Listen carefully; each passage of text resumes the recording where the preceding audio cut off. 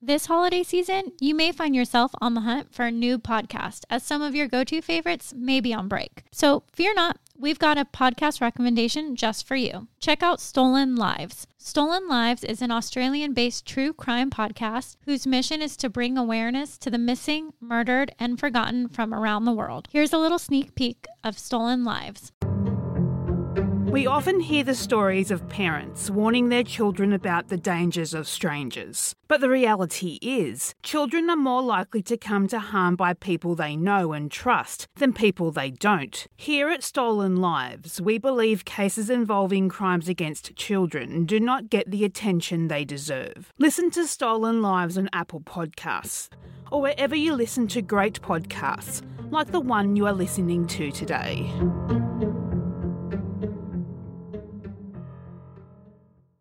This episode may contain content of a graphic nature. Listener discretion is advised. Hi, everybody, and welcome back. I'm Nikki. And I'm Mariah. Thanks for joining us on another episode of Body to Burial.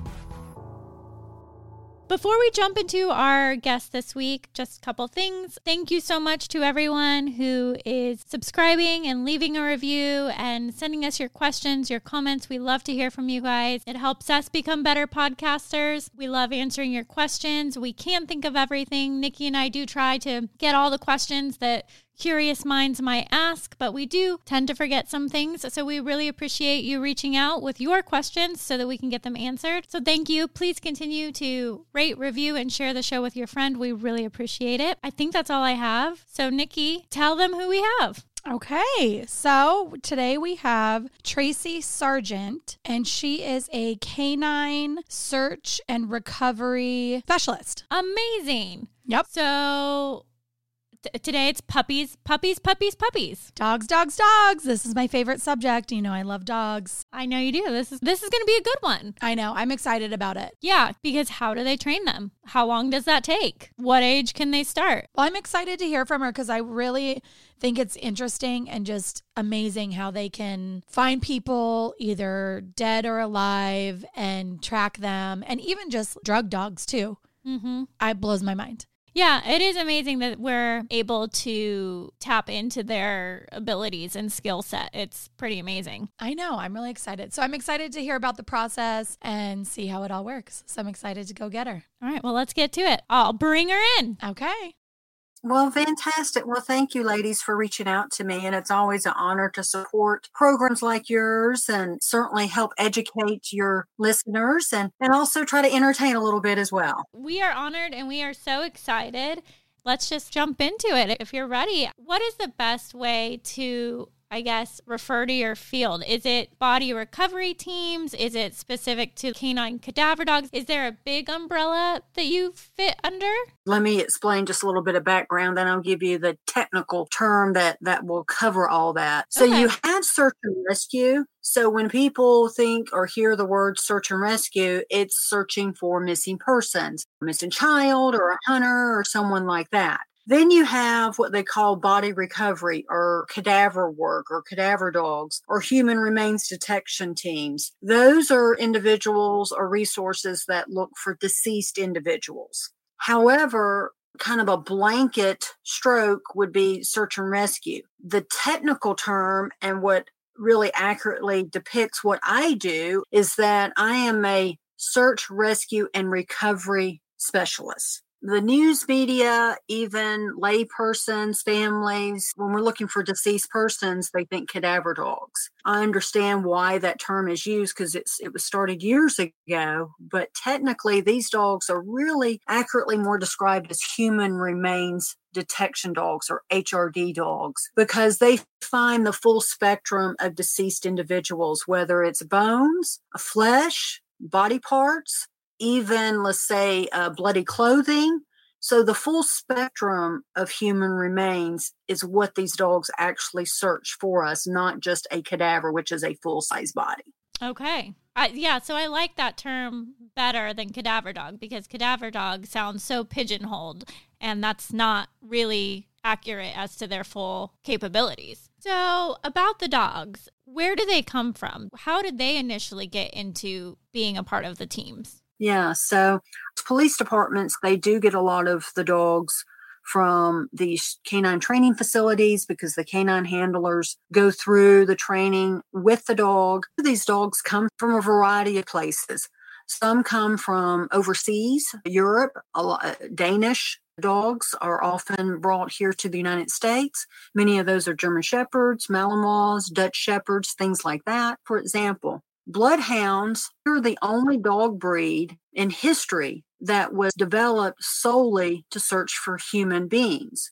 So, regardless of what kind of work, whether they're searching for live persons or human remains, they have to have certain drives, temperaments, what we call nerds, meaning they're courageous, they're brave, they're adventurous, they're almost fearless to the point of wanting to get into anything and everything to do these jobs because it's very important. It's people's lives. Of course, there's great dogs here in the United States. You can get them from breeders, maybe sporting competitions that dogs are involved in that. I personally have obtained my dogs by a number of different resources and just unusual circumstances. For example, one of the best dogs I ever had, really a dog of a lifetime, he was bred by a breeder, was the pick of the litter, was expected to be this world champion performance sporting dog, and then become very sought after stud dog. Well, actually, what had happened with him, one of his testicles didn't drop. So they couldn't use him as a stud dog. So they reached out to me and said, listen, this dog needs to go to a working home, and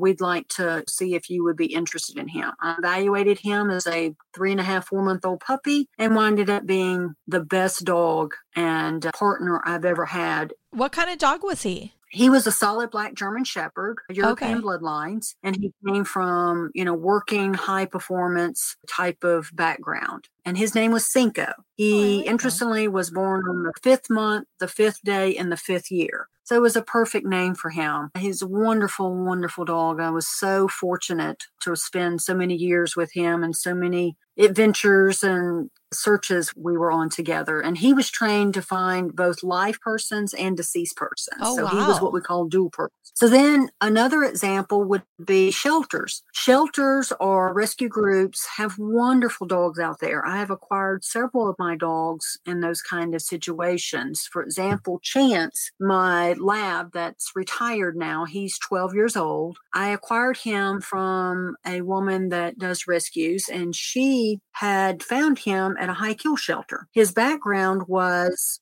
a family had adopted him as a very young puppy, I don't know, 6 or 8 weeks. And then they put him back into the shelter about 3-4 months old because, quote, he was chewing up everything. So she reached out to me and she said, quote unquote, this puppy is just different. I've never seen one act like this. And I thought, well, you know what? If this woman is going to take her time, money, and effort to save this puppy's life, I'm going to at least take some time to go over and visit him and see what would be the right home for him, having no intentions whatsoever of adopting him myself because I already had 2 at the time. So I go and evaluate him at her house and do certain tests with him. And I was really impressed with this little guy. So I took him down the road in a strange environment to see how he would like that. And he did really, really well with that. And I said, yes, this dog or puppy, again, he was about 4 months old, definitely needs a job. He needs to be a working dog, a working home. So what I'd like to do is I will take him as a foster parent and train him and perhaps place him with another team that needs a dog. So I brought him straight home.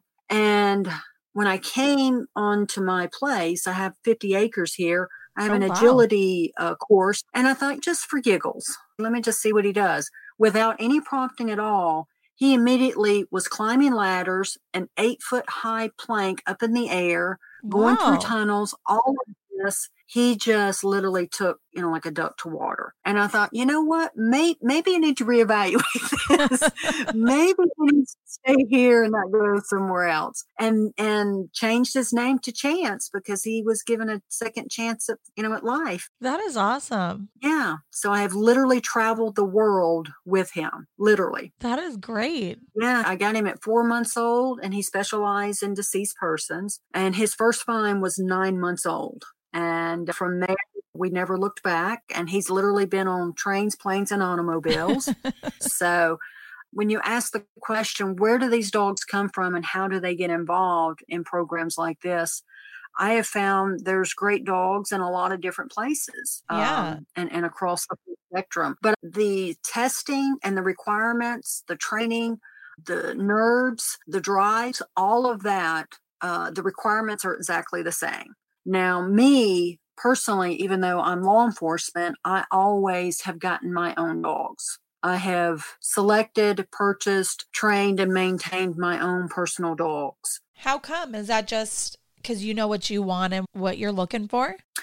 Well, that's a great question. When you look at, let's say, tracking dogs or even HRD dogs, the reality is to maintain and work these dogs, keep them current and all the certifications, all the health requirements, just all of that is very expensive, regardless if you do it as an individual or as an agency. When you look at law enforcement, what is, quote, the best bang for the buck? When you're going to say, all right, I'm going to invest thousands of dollars into this canine and then partner it with an officer, how do I get that investment back? And that is drugs. So many of these dogs oftentimes are trained either single purpose, which is drugs only, or dual purpose, which is oftentimes they want to track the bad guys as well as find the drugs, even apprehend them through bite work, things like that. Because drug dogs literally can pay for themselves the first week that they're on the road.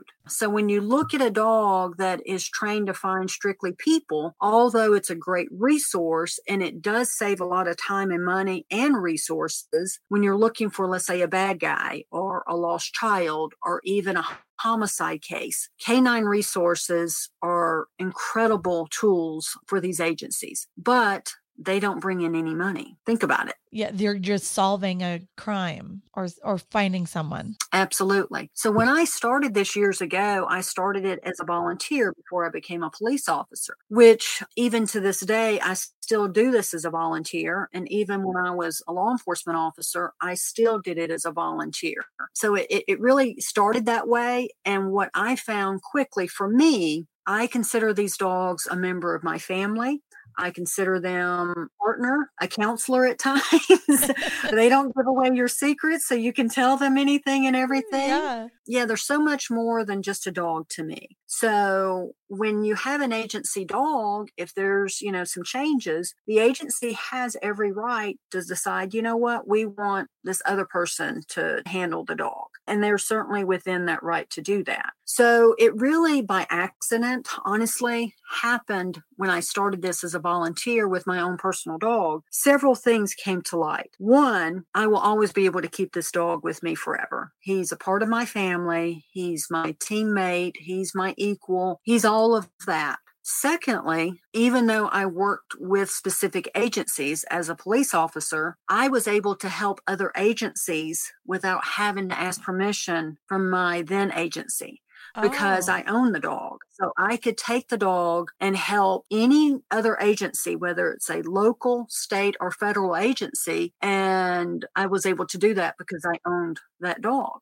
And of course, maintained it myself with my own money and all of that. So that really gave me a lot of flexibility because my number one goal in doing this is to help as many people and agencies as I possibly can. Tracy, I have a clarifying question. So when the dogs are brought in to work on a case, like a missing person, let's say, they could either be from an individual like yourself that's just a volunteer with a dog that they privately own, or potentially the police department has a couple of dogs that they have dedicated to use in that purpose. Is that correct?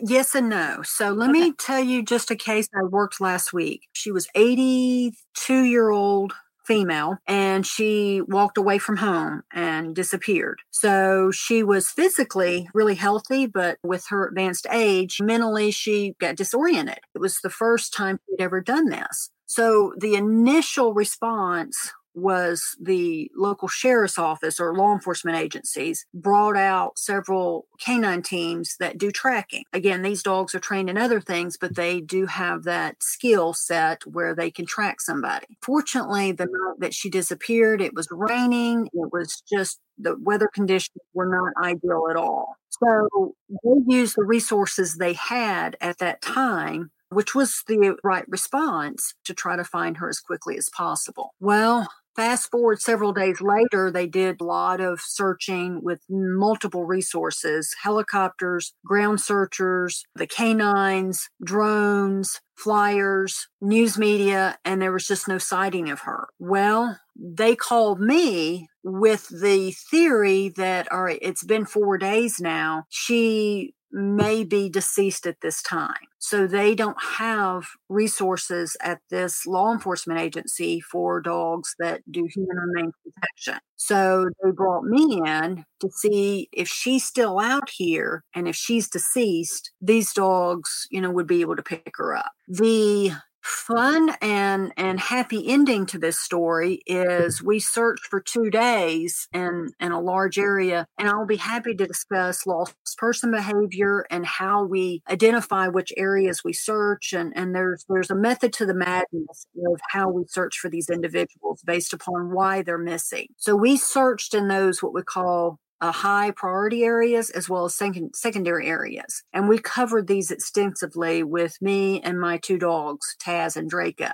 There was an officer, which also was the investigator and lead investigator for this case. He was with me during these 2 days. And I told him at the beginning, as well as the family members, these dogs will be able to tell us 2 things all the time, regardless of who we're looking for and why they're gone. And that is, they will tell us where somebody is, which is obviously the ultimate goal, is to find these individuals as quickly as possible. But they also tell us where somebody isn't. And what I've learned over the years, ladies, is that knowing where somebody isn't is just as helpful and informative as where somebody is. So process of elimination, process of saying, we know they're not here, so now we can focus resources in this other area that possibly they may be. So what we did in this case, we eliminated a lot of areas. I left, and it was within maybe 7 or 8 minutes after I left. And again, this was just a few days ago. The investigator called me and he said, Tracy, you're not going to believe it. She was just found. And I asked him where, because as a canine handler, it does help to figure out where these individuals are and how the dogs work the area and the scent conditions and all of that. It wasn't in an area where we searched. She was actually found in the very back part of somebody's backyard. Oh, wow. So he goes to tell me, initially when he told me she was found, I'm assuming, okay, is she deceased? Is she just in really bad health or what? He said, she is literally sitting up having a conversation with me. And he said, the best part of this story, you're not going to believe who found her. And I said, well, who? He said, a 3-year-old boy. Oh, really? Yes. Aww. Playing in his backyard, and he saw her lying on the ground.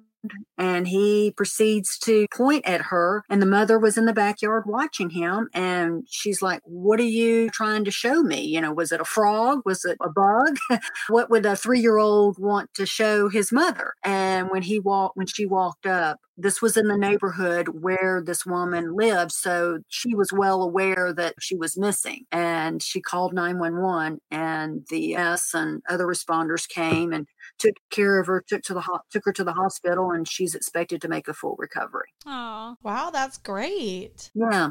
So to clarify your question earlier, is it law enforcement that uses these resources, or someone, such as myself? Now, I would say that in my situation, I am law enforcement. I am somewhat retired as far as I don't actively work patrol, but I am a law enforcement officer that is certified and has done many cases as a police officer. But when I arrive, yes, there is the mindset of being a police officer, but the big difference is I'm not a paid person. I'm there to volunteer me and the dogs' services to help them in any way I can. So what was interesting, I told the investigator, well, the dogs were 100% right. And that is, they told us there was no one deceased in the areas that we searched because she was not deceased. Yeah, she wasn't there. That's right. So, yeah, I want to go back to when you were talking about assessing Cinco and your other dogs that you were getting.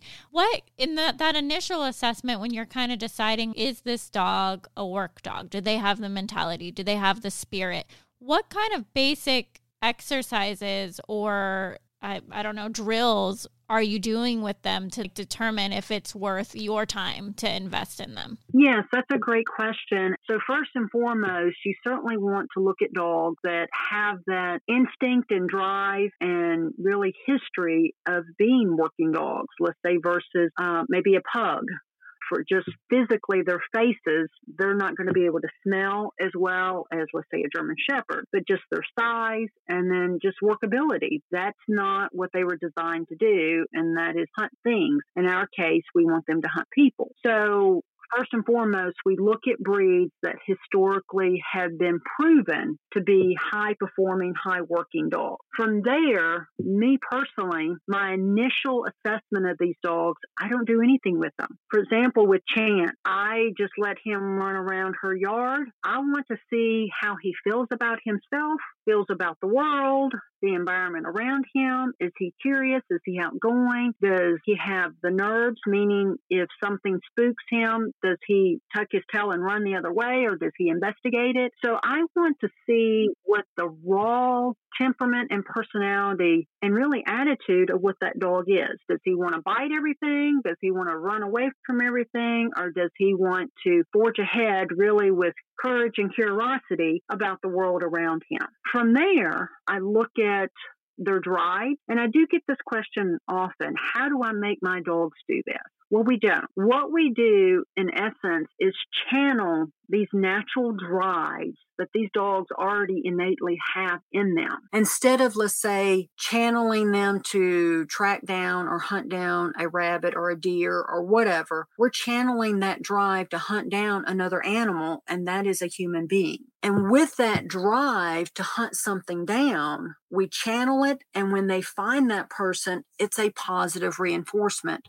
Oftentimes, they get to play with their toy. They get to play tug. It's a really happy occasion for them. And that's the same aspect with human remains detection. I'll explain that in just a minute as well. But when you're looking at dogs to find live persons, you want a dog that has great stamina, great drive. Again, that instinct. You can't make a dog do this. They either have it or they don't. You also want to make sure that they have enough determination to do this and confidence to do this for long periods of time. The stamina to continue working, even when it's hot, even when it's cold, all of that. So from there, again, live search dogs, we set up scenarios of what we call runaways, and we call these individuals rabbits. With all due respect, we'll say, all right, we get a rabbit, which is a human being, not an actual rabbit, but we call them rabbits just as a layman's term of, all right, we need a rabbit to go run off and hide for the dog. So does the dog, are they focused? Are they targeting? Are they zeroing in on that? Does an actual person the dog is physically going to see go hide or go into a different direction, or are you using a piece of clothing to create a scent? Let me ask,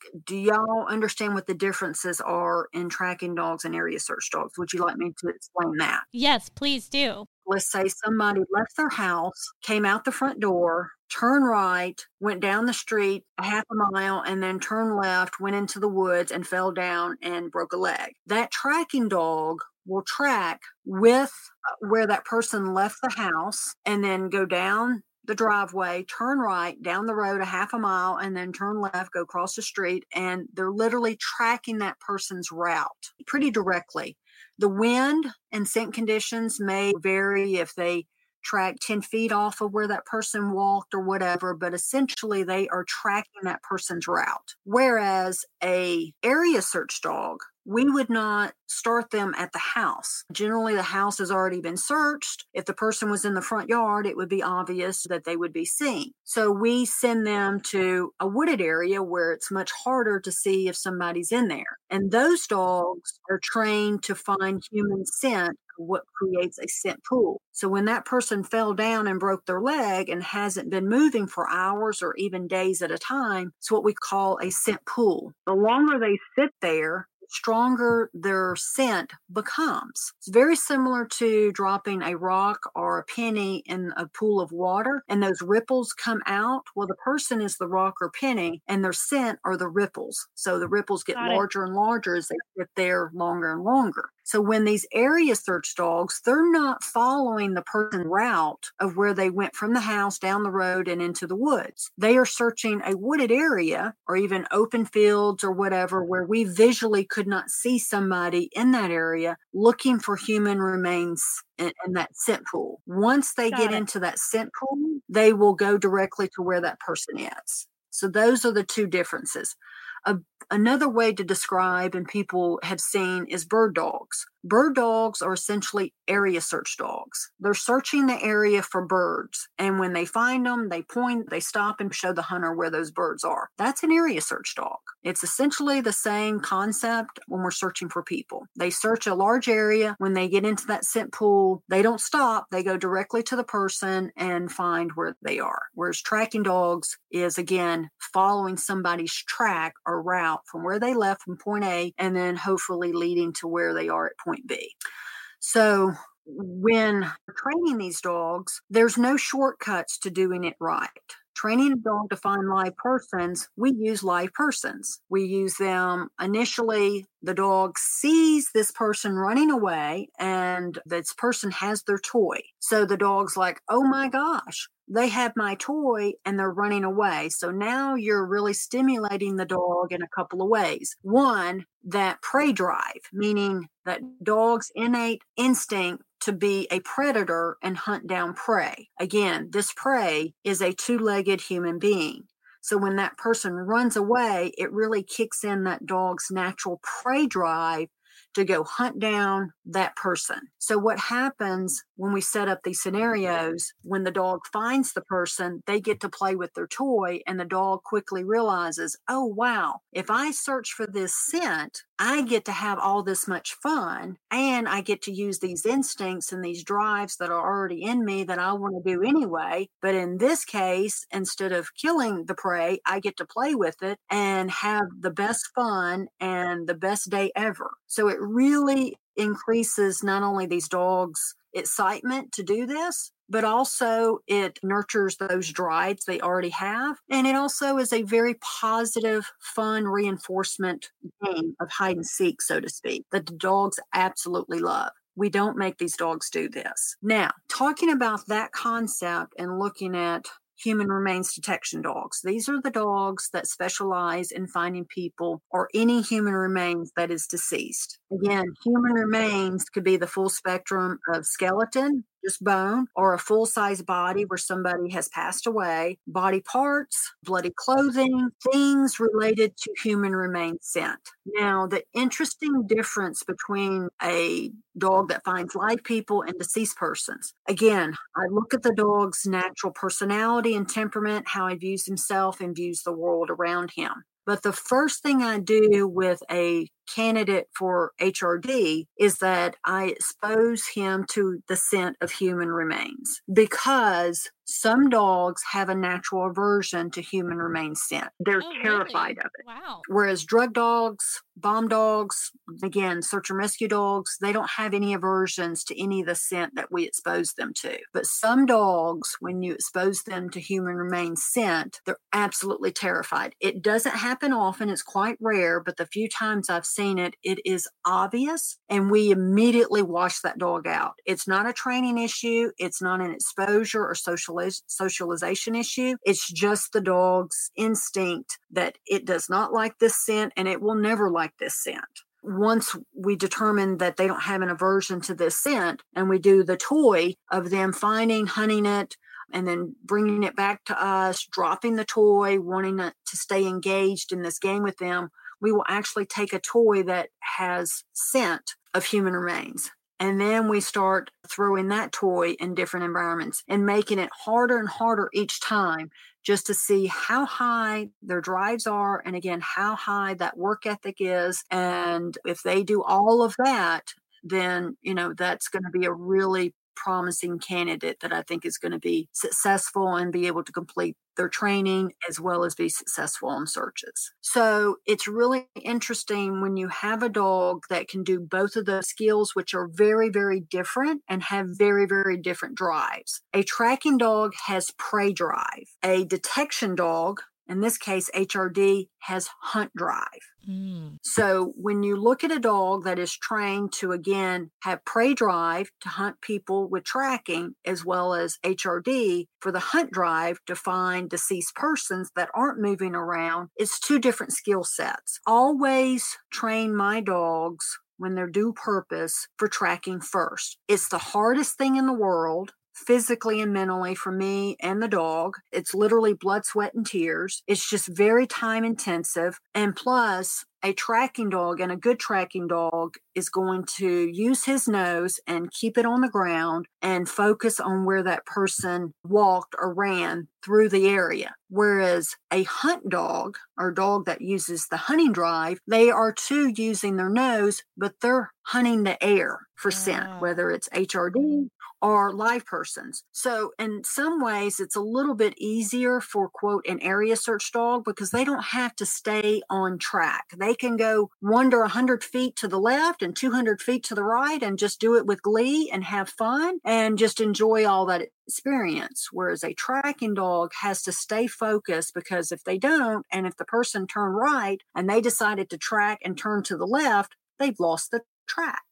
So now they've got to go back and hunt for it. So that's one of the many reasons why I start dogs for dual purpose as a tracking dog. I train my dogs to track without a scent article and to track with a scent article, because oftentimes we don't know if we're going to have a good scent article for the dog to use. Now, how do we do that? So for example, when I was doing a lot of fugitive searches, a couple of ways we can do that. We can either start the dog at the driver's seat, because that's who we want. So we can either start them at the seat, the driver's seat of where that person was sitting, which gives a scent article. Oh, okay. Yes. Or somebody says, hey, I just saw him run in the woods over there. Over there might be, 50 feet or let's say 100 feet away. Well, oftentimes it's actually better to go start them where the person ran into the woods. There's no scent article. So I envision this. I don't start the dog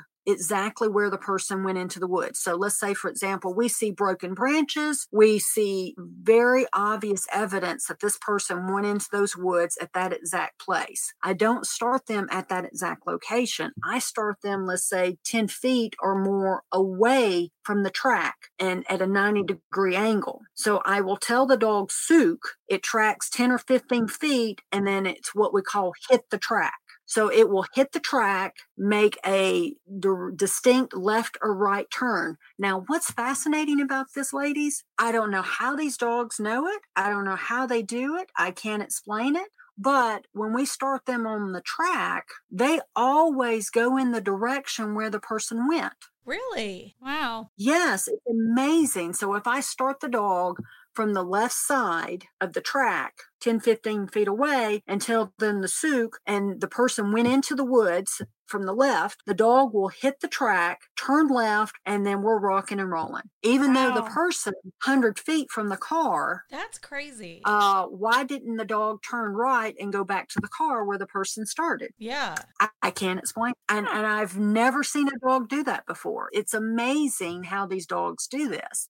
Their incredible abilities are like magic to me. When they get there, are they on high alert, already ready to start searching? Oh, yes. They know the game. They feel the energy. It's, again, just this incredible adrenaline rush of hide and go seek, chase, quote, the rabbit, which again is this 2-person animal, and hunt it down. And they feel that energy. They feel that adrenaline from us, especially if we're looking for fugitives. Yeah. The sirens are going. People are yelling and screaming. I mean, they get really, really hyped up with it and really, really excited about it. So what I would do at that time, the officers would be with me and I would have a compass with me. The dog hits the track, turns exactly 90 degrees to the left into the woods, and I will tell the officer behind me, I said, we've hit the track, guys. It's time to rock and roll. And they're behind me, and we move, and we move fast when we're looking for fugitives. Really? At that point, pull out my compass,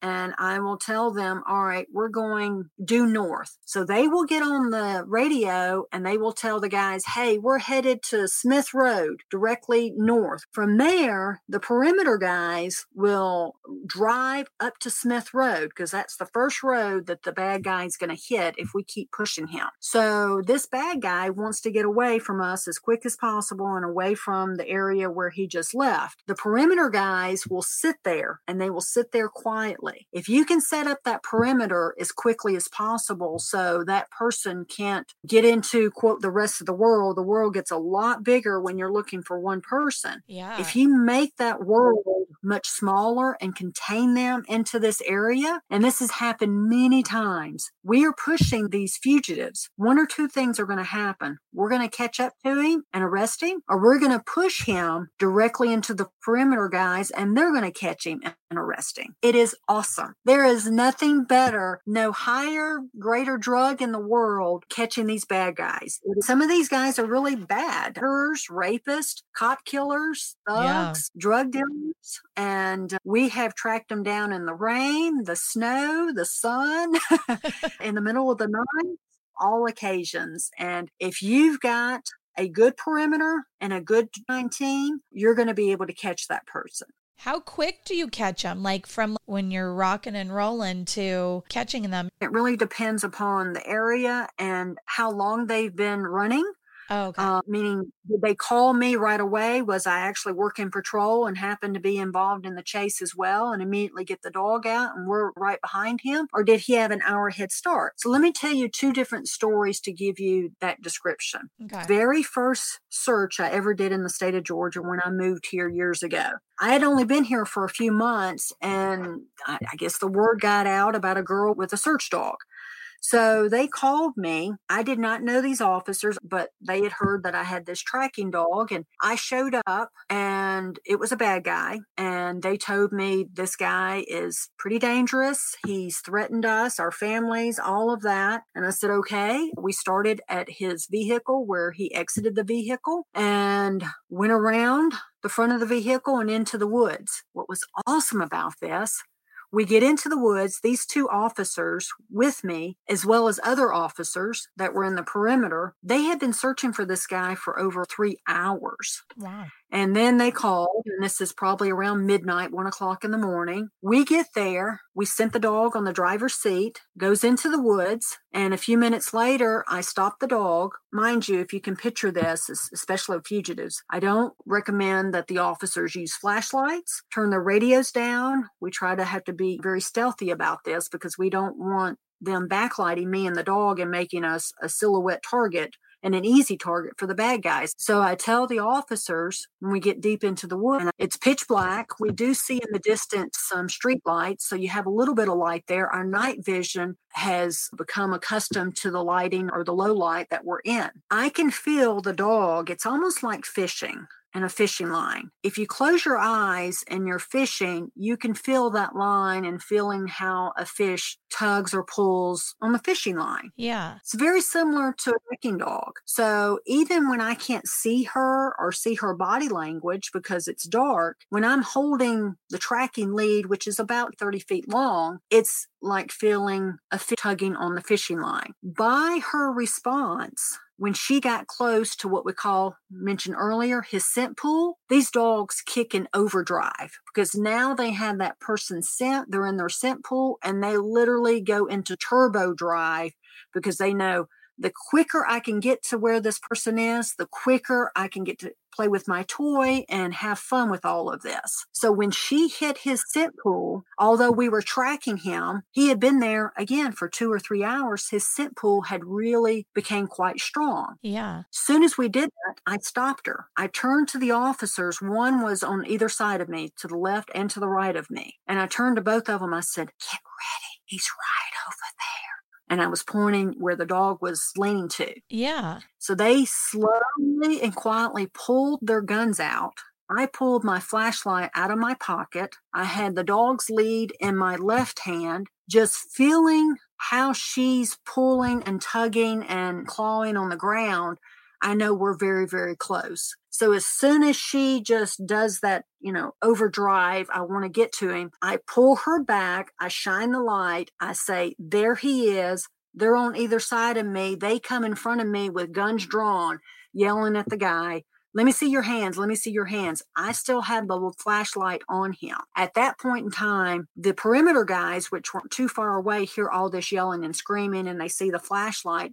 They come running, and they're shining lights toward him. At that point, I back out. They've got it controlled. They've got it contained. I go back to the vehicle. We're waiting there. This went on for about 45 minutes, maybe to an hour. They finally bring the guy out. What the officers told me, because during all of that, it would get real quiet. You could hear some voices, but you couldn't understand what they were saying. And then there was a lot of yelling and screaming. And then all of a sudden you hear this one gunshot. And I was expecting to hear, 100 after that. And it was just dead silent. And you can't see what's going on, but you can hear it. You can see the flashlight shining through the woods. Well, when they finally brought him out, the officers told me, "Tracy, first of all, you saved our lives." Wow. We literally walked over this guy probably a half a dozen times. We don't know why he didn't kill us, because the one shot and the yelling and screaming that I heard was when the guy pulled out a .357 out from under his shirt. Really? He was lying on the ground and he pointed the gun and it went off because he was pointing it to his head and then he was pointing it to the officers. And right before he pulled the trigger, he pointed it up in the air. The only reason why they didn't shoot is because the way the officers were positioned, they were in a circle. So they were afraid of the crossfire. Yeah. Now, getting back to your question, how long did it take for us to find him? He had been missing for 3 hours. We found him in 16 minutes. Wow. That's quick. I do have a question for you and your listeners. Who do you think is the easiest as well as the hardest persons to find? We're talking about live persons. Is it good guys? Is it children, runners, old people? I would say children are the easiest. Well, I don't know, because some of them are good hiders. So I guess I would think if they were scared, they might be harder to find because they would be trying to hide. But I don't know. I'd say a bad guy because they would leave around probably, I don't know. I'd say a bad guy because there's a car or there's something with their scent and there's usually tracks and movement and franticness, I would think. But that's just what I think. No? So y'all are saying the children and bad guys are the easiest. Who do you think would be the hardest? Probably. I think the hardest live person to find would be a kid. And the easiest would be a bad guy, is what I think. Okay. Mine would be the opposite of yours, Nikki. I still think the kids would be easier. And I think a criminal, because there are some fairly smart criminals, would be a little more difficult. But I also think, I also think just an elderly person like we talked about earlier who walked out of their home might be someone that's easier to locate as well, because they probably didn't get as far. These are hard questions, Tracy. I don't know. Well, I will say it's counterintuitive, that question is, or both of those questions. And I would certainly answer in a similar way if I had not been doing this over the years. So my experience, I would say, as a general rule, the easiest people to find, although they can be the most dangerous, are fugitives. Really? Yes. So I was wrong. Fugitives have one goal in mind, and that is to get away. And they get away by running fast, very destructive. And I even showed some of the guys this on an actual search, but also on some training stuff. If you're looking into the woods, and you guys can try this, have a friend or somebody go through the woods, and they can do it during the daytime, and then come back at night, shine your light. The broken twigs and branches literally are fluorescent. They almost glow at night. Because if you think about it, a branch or a twig is brown or gray on the outside. And when you break it, it's bright white. Yeah. Oftentimes they break these branches because they're not worried about being stealthy, so to speak. They just want to get away as quick as possible. And in that, they're breaking a lot of branches. They're causing what we call a lot of sign, which is man tracking, tracks or broken twigs or depressed grass or even footprints along a muddy embankment or something like that. So they're leaving a lot of sign for us to follow.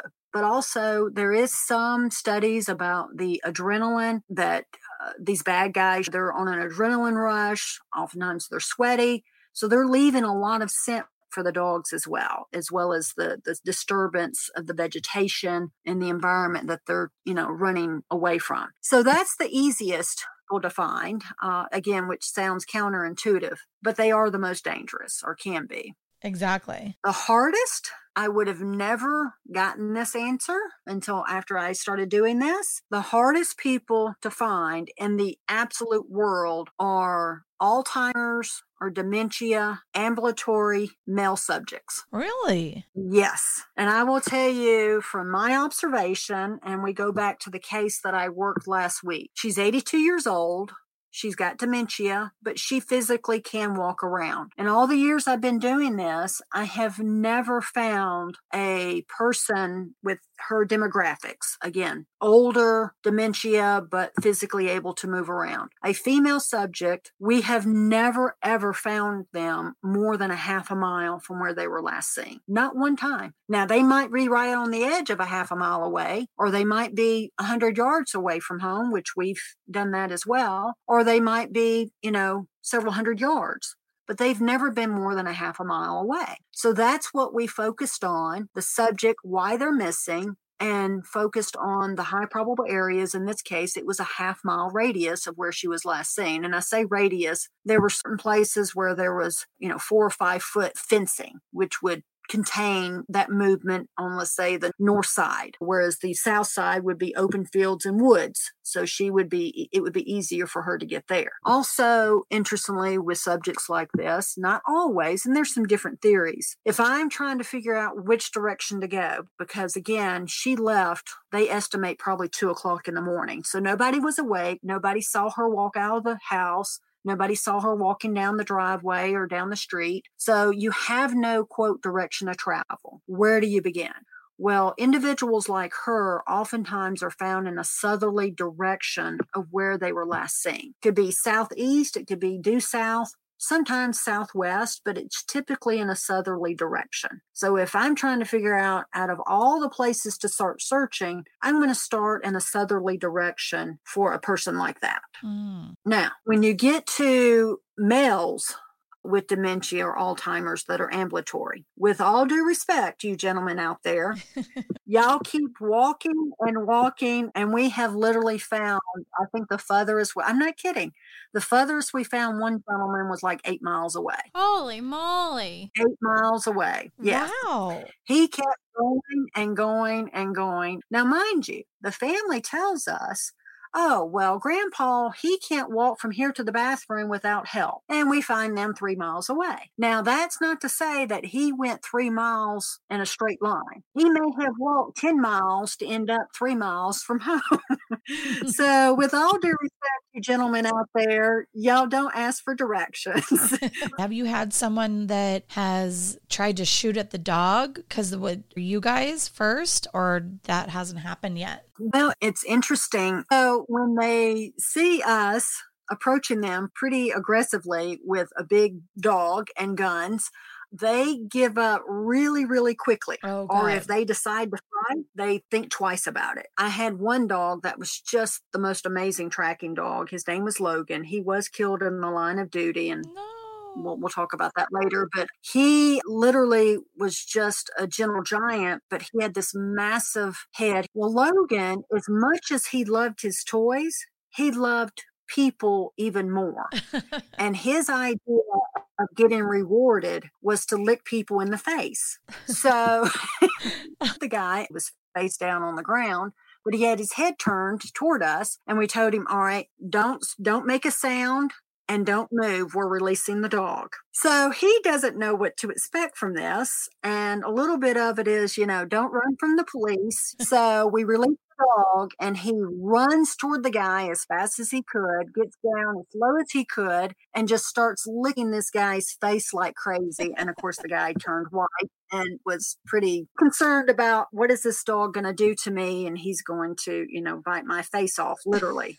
He was that big. Would you mind sharing what happened and how often that happens that you've lost a dog? Okay, so Logan, he was born in May, and there's some relevance to that, but got him as a puppy. And just a fantastic tracking dog. But again, as I mentioned earlier with my German Shepherds, I do train them for dual purpose. So he was a tracking dog and a cadaver dog, HRD dog. So I got a call from local officials. I think she was 9 years old.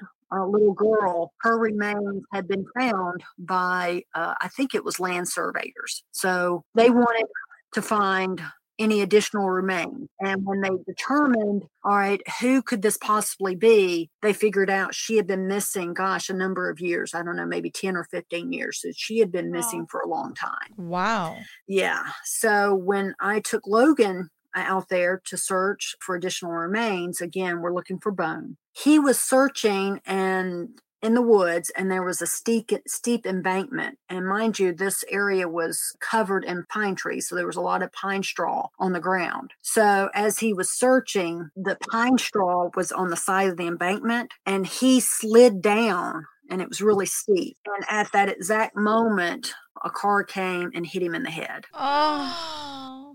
Killed him instantly. No. And he died in my arms. Yeah. Yeah, it's a tough one to talk about. So I don't talk about it very often because he died in my arms. He was only 3 years old. And it was really, really hard because I had to put him in my vehicle and he was dead in my back seat for a 4-hour drive. Oh my gosh. That is painful for you, Tracy. I'm so sorry. Yeah. But let me say this. It took me years to get over it. And it's just something that has an impact on you. But I will say that there was a silver lining in all this. I didn't see it at first, but Logan, again, passed away so unexpectedly. He was only 3 years old. And I really do believe that there's, karma and faith and destiny in a lot of this. And the good part about that tragic story is when he died, there was some news about it and a story about it here in Georgia. Fortunately, again, faith and destiny stepped in. This is where the breeder that had Cinco that heard the story, she donated Cinco to me to replace Logan. Oh my God. That's a beautiful silver lining. Yes. So Cinco winded up being the absolute best, most amazing partner I've ever had in my life. Oh. So I have to believe, as hard as that was to happen to Logan, I have to believe if that didn't happen, I would have never met and spent many years with Cinco. Totally. Yeah. Like it was meant to be. Unfortunately, the first part had to happen, but yeah.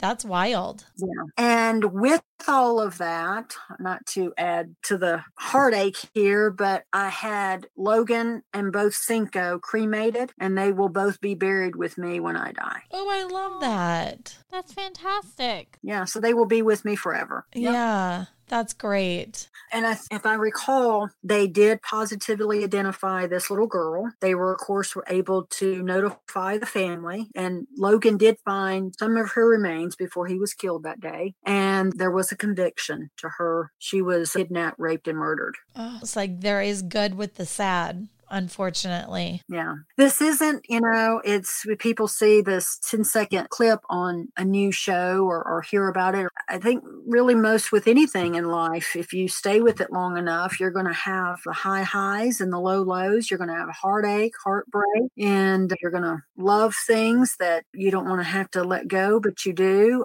These dogs are many things to us. They are a tool. They are a resource, but again, they are team members. They are part of the investigative team, part of the search team, but they are also family. And I got to say, search and rescue, I would say in general, is a very emotionally charged endeavor in every way, with the families, the governmental agencies, the media, the dogs, your own family, your friends. It's a very, very emotionally charged environment to work in. Does it stick with you if you can't find someone with the dog? Say you just can't get someone or find their body or find them alive. Do you ever think about it when you get home or not really? Yes and no. So when I first started this, I truly was just a young, dumb, stupid kid.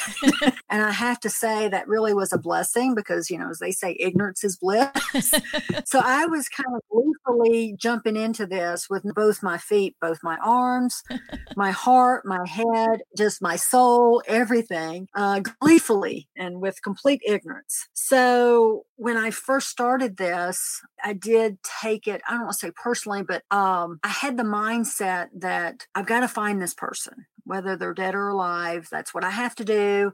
I have to focus on that. That's the only way I'm going to be successful. That's the only way to help these families, these law enforcement agencies, those other folks. That's the only thing that's going to even help in any way. And that went on for a number of years. So emotionally, it was that sense of, gosh, I've disappointed these families, and they look at you and it's just total heartbreak. And even to this day, when I drive up, there's just this mindset. When they see a canine team, it's almost a relief to them. It's like, oh, finally, they're going to find my person, because people just have a different perception of different resources. And when they look at canines, they think finally they're going to be our saving grace, so to speak, and answer a lot of these questions we have.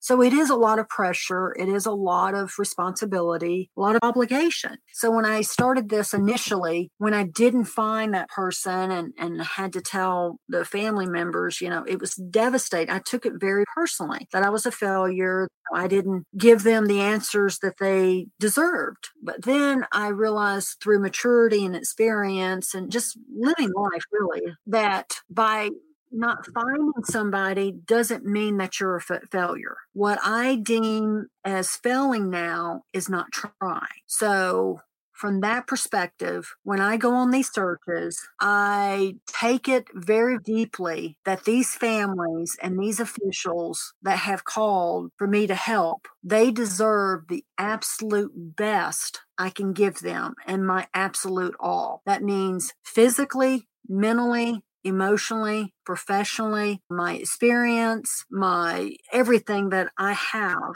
These families deserve the best that I can give to them. At the same time, the dogs also, these families deserve these dogs to give them their best, to give it their heart and soul, to stay focused, to do their jobs to the best of their abilities, even when the conditions are not favorable for them, and not to give up. So from that perspective, what I have found is a peace and an awareness for me as an individual in doing this. The reality is, unlike the movies and TV shows, it's very rare that we show up at the scene and we immediately find what we're searching for. What the reality is that it's through searching through 100-degree weather, freezing rain, the snow, the wind, for hours or days at a time, and sometimes for months or years if we're looking for somebody that's deceased, and not find a darn thing. Man. So it doesn't mean that we have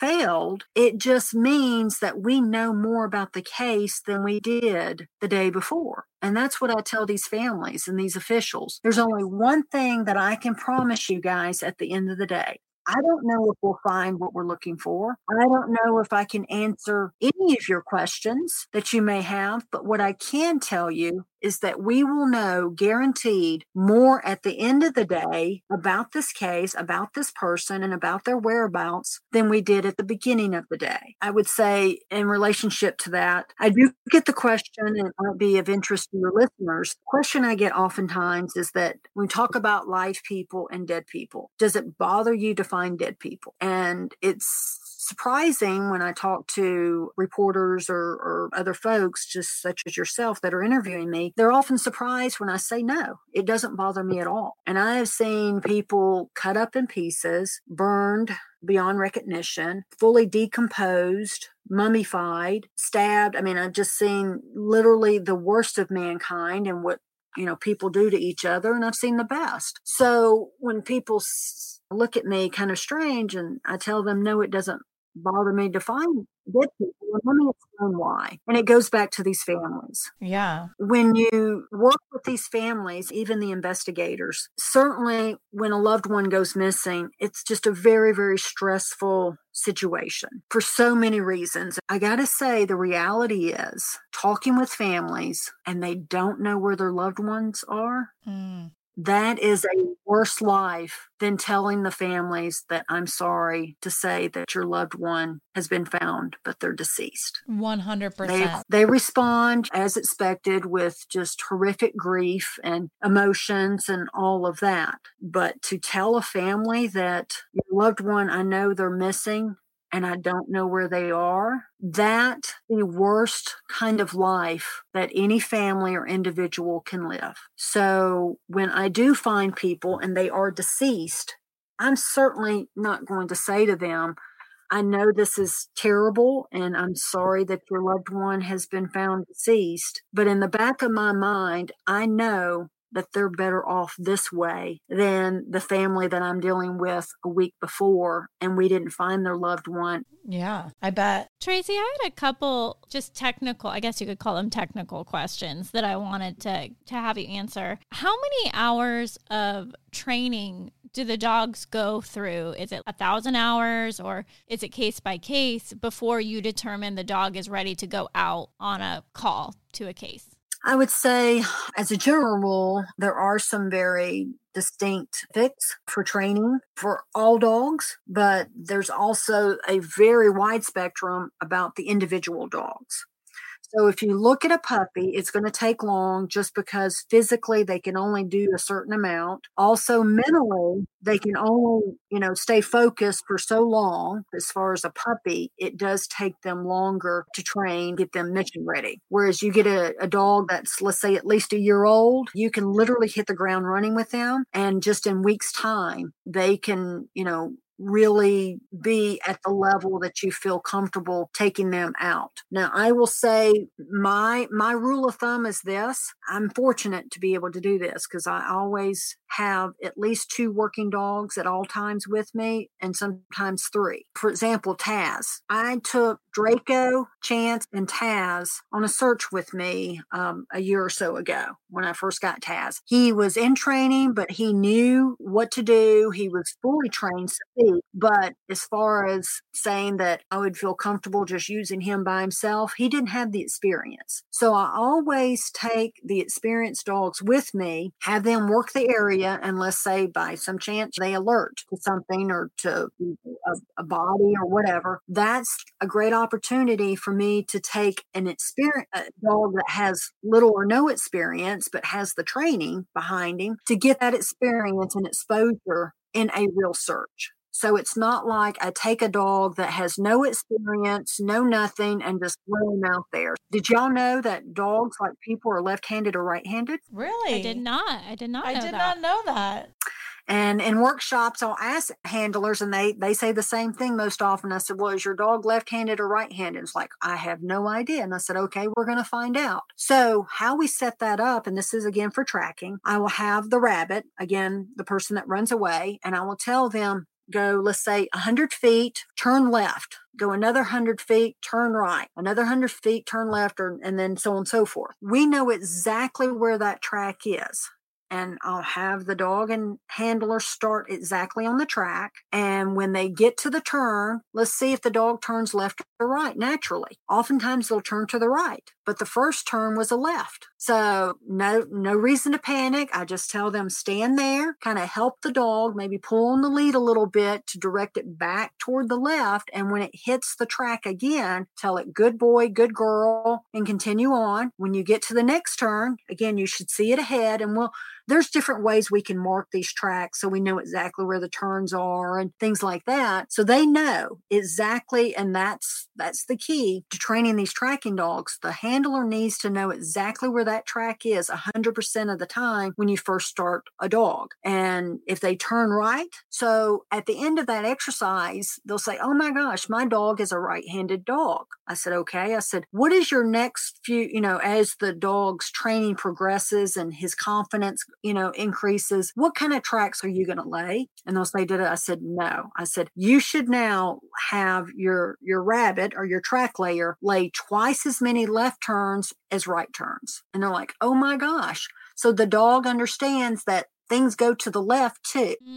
They naturally want to go to the right. So that way, when you're tracking somebody, these bad guys or missing persons, whether they turn left or right, the dog is going to say, hey, you know what? I turned right. You're not there. I know what you did. You immediately turned left. So they will literally turn around almost immediately and get themselves back on the track when the person turned left. It's really amazing to watch. Wow. What happens when you take them out on a case that day? How many hours will you let them work? Or is it kind of the same sort of thing where you're going to let them tell you when they're done for the day? The timeline that we search with these dogs has a lot to do with the environment. Here in Georgia, and of course in many places around the country, we have seen historic heat waves and dangerous conditions for man and beast. So a lot of it has to do with the safety factors involved. How do we get around that? There are some strategic ways to do it, and that is starting early in the morning, sometimes at first daylight at 7 a.m., 7:30 in the morning, work till, let's say, 10 o'clock,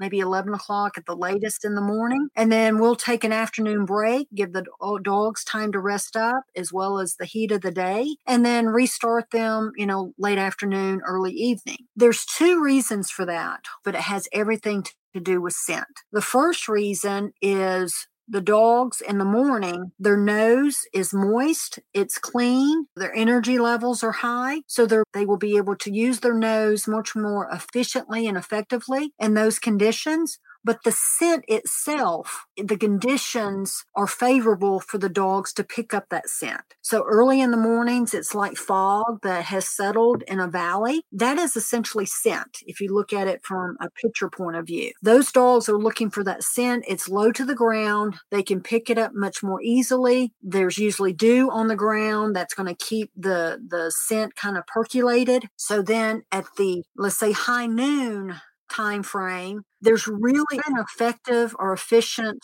time of day in the heat of the summer for the dogs to work. Not to say that they can't, but it has more to do with the scent conditions. At that time of day, the scent conditions, several things are happening. One, if there's any scent there, it's literally going straight up in a very, very small defined area. Even with a scent pool, it's going straight up because it's going to the heat. Scent is attracted to heat. That's why dogs can find people underwater. If somebody's underwater 50 feet, their scent is actually being pulled up to the surface because of the heat of the water that is at the surface. Oh, wow. So that scent comes. So that's how dogs find people underwater. And it's actually quite easy for them. The hard part of that is finding the bodies and recovering them from a logistic perspective for safety reasons. And sometimes it's just too dangerous or too difficult to get to them. But from a dog's perspective, the scent literally comes straight up to the surface of the water. And as long as we can get them in that area, they will pick up that scent of that person under the water. So if we're searching at high noon, they're going to get much hotter. They're going to be panting much more aggressively, which does affect their ability to smell scent. The environment is going to be much drier and dusty. The worst scent conditions in the world is a dry, dusty environment. It clogs up their nose. It kills the scent. They can't pick it up. We strategically approach these things from the time of day, the time of year, the environment, the conditions. So there's a lot of factors involved. So in those situations, what I typically do is round robin these dogs. If it's just worst case scenario, work them 20, 30 minutes, while one dog is in the truck, staying cool and rested. The other dog's working. So once that dog works 20, 30 minutes, I get the second dog out and I work him for 20 or 30 minutes. We're able to cover a lot of ground in that time frame. Whereas when we're working, let's say in the winter here in Georgia, it never gets so cold that it would be extremely rare for scent to be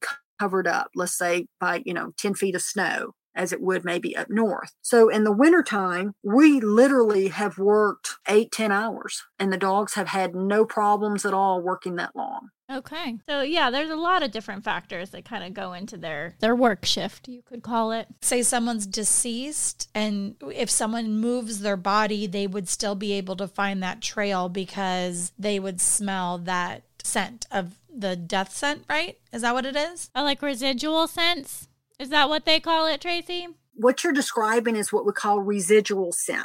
Oh, okay. So it is scent that is remaining where the body was placed and then moved later on. We've actually had several cases happen in that type of scenario. And the dogs do pick up scent. And y'all bring up a good point when we're talking about scent.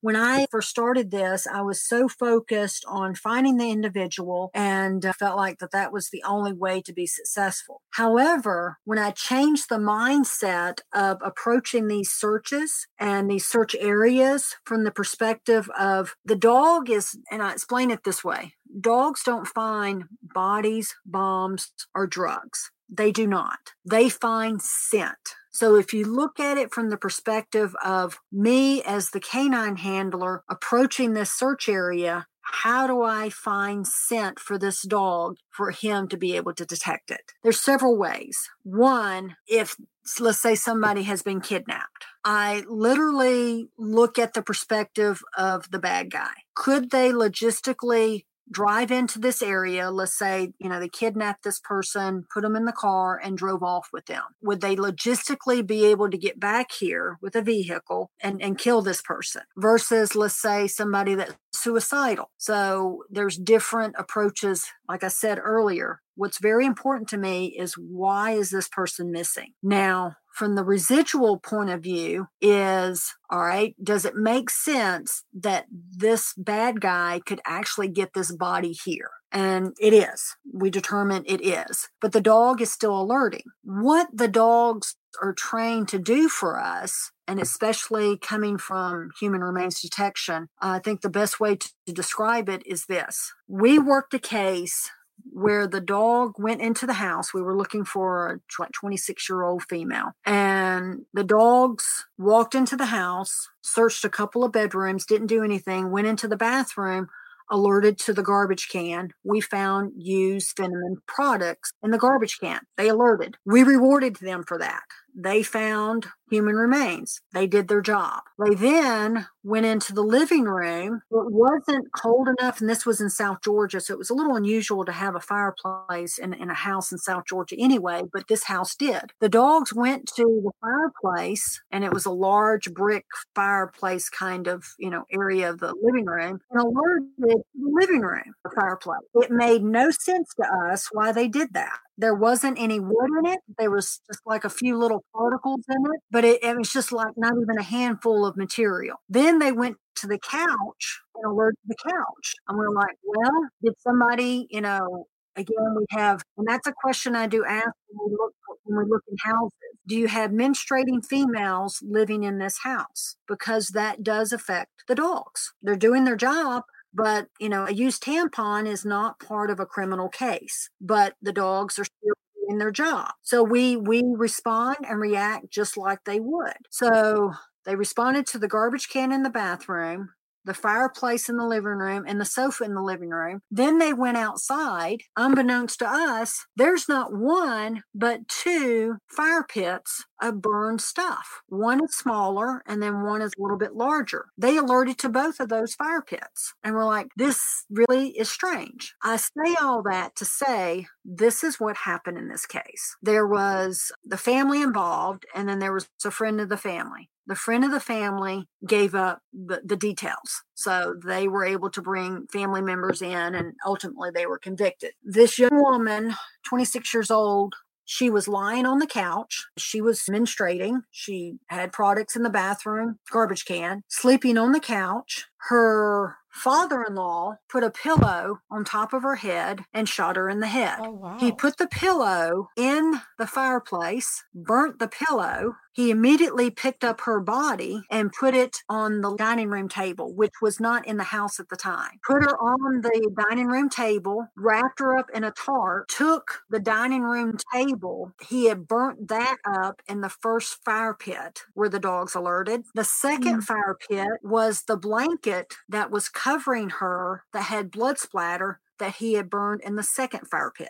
Wow. So for us, it didn't make any sense because we didn't know all of this. But when the dogs alerted to all of that, that's what I talk about. All right, we've got to figure out what's tied to this criminal case and what isn't. The bathroom was not tied to it. The fireplace made no sense because it was just small particles. The couch made not a lot of sense, but these 2 fire pits in the backyard, it's like, wait a minute, what's going on? The dogs were 100% right. Let's see here. 1, 2, 3, 4. Out of those 5 places, 4 out of those 5 places were directly tied to a criminal case. All of that was residual scent. Where we actually found her body was 2 counties away, that they had put her in the middle of the woods, and it was the family friend that told us where he didn't kill her. It was just his buddy, which was the father-in-law, that killed her, said, hey man, I need your help. I got to get rid of his body. So he was just helping his buddy. And that's why he was able to show where the body was. Yeah. So that's a great example. And then of course we've worked some cases where the body was placed one area and then later on moved. It doesn't happen often because it's actually quite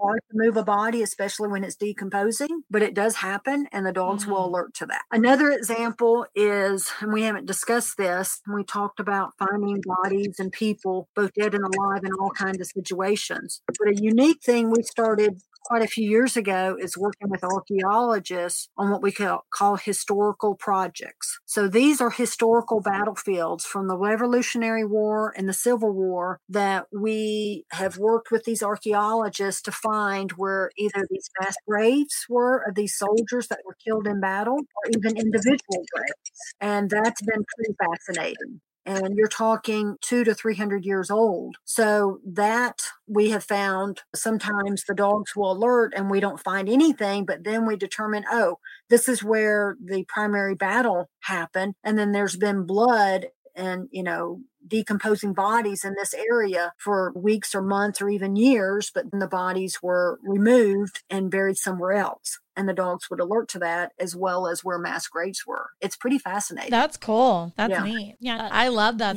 Yeah. So these dogs I have seen over the years, they have done things that I thought, I just don't think they're going to be able to do anything here. And they come through for us, and their remarkable ability and their loyalty. And it truly is magic watching these dogs work. It's a pleasure. Thank you so much again for your time this afternoon and giving us so much detail and so many stories. We really appreciate it. You're welcome. And thank you guys for your program and your platform and doing this. And it's an honor and again, a privilege to be a part of it. And then I hope this has given your listeners and you some insight to this kind of work and what's involved and what these dogs do for us. Yeah, thank you. It's fascinating to me. I love it. Thank you for talking with us and educating us. Thank you. Anytime. And if I can help you or any of your listeners or agencies out there in the future, feel free to reach out to me. And that's what these dogs are here for. And I'm here for is to help in any way. Happy to do it. Thank you. Awesome.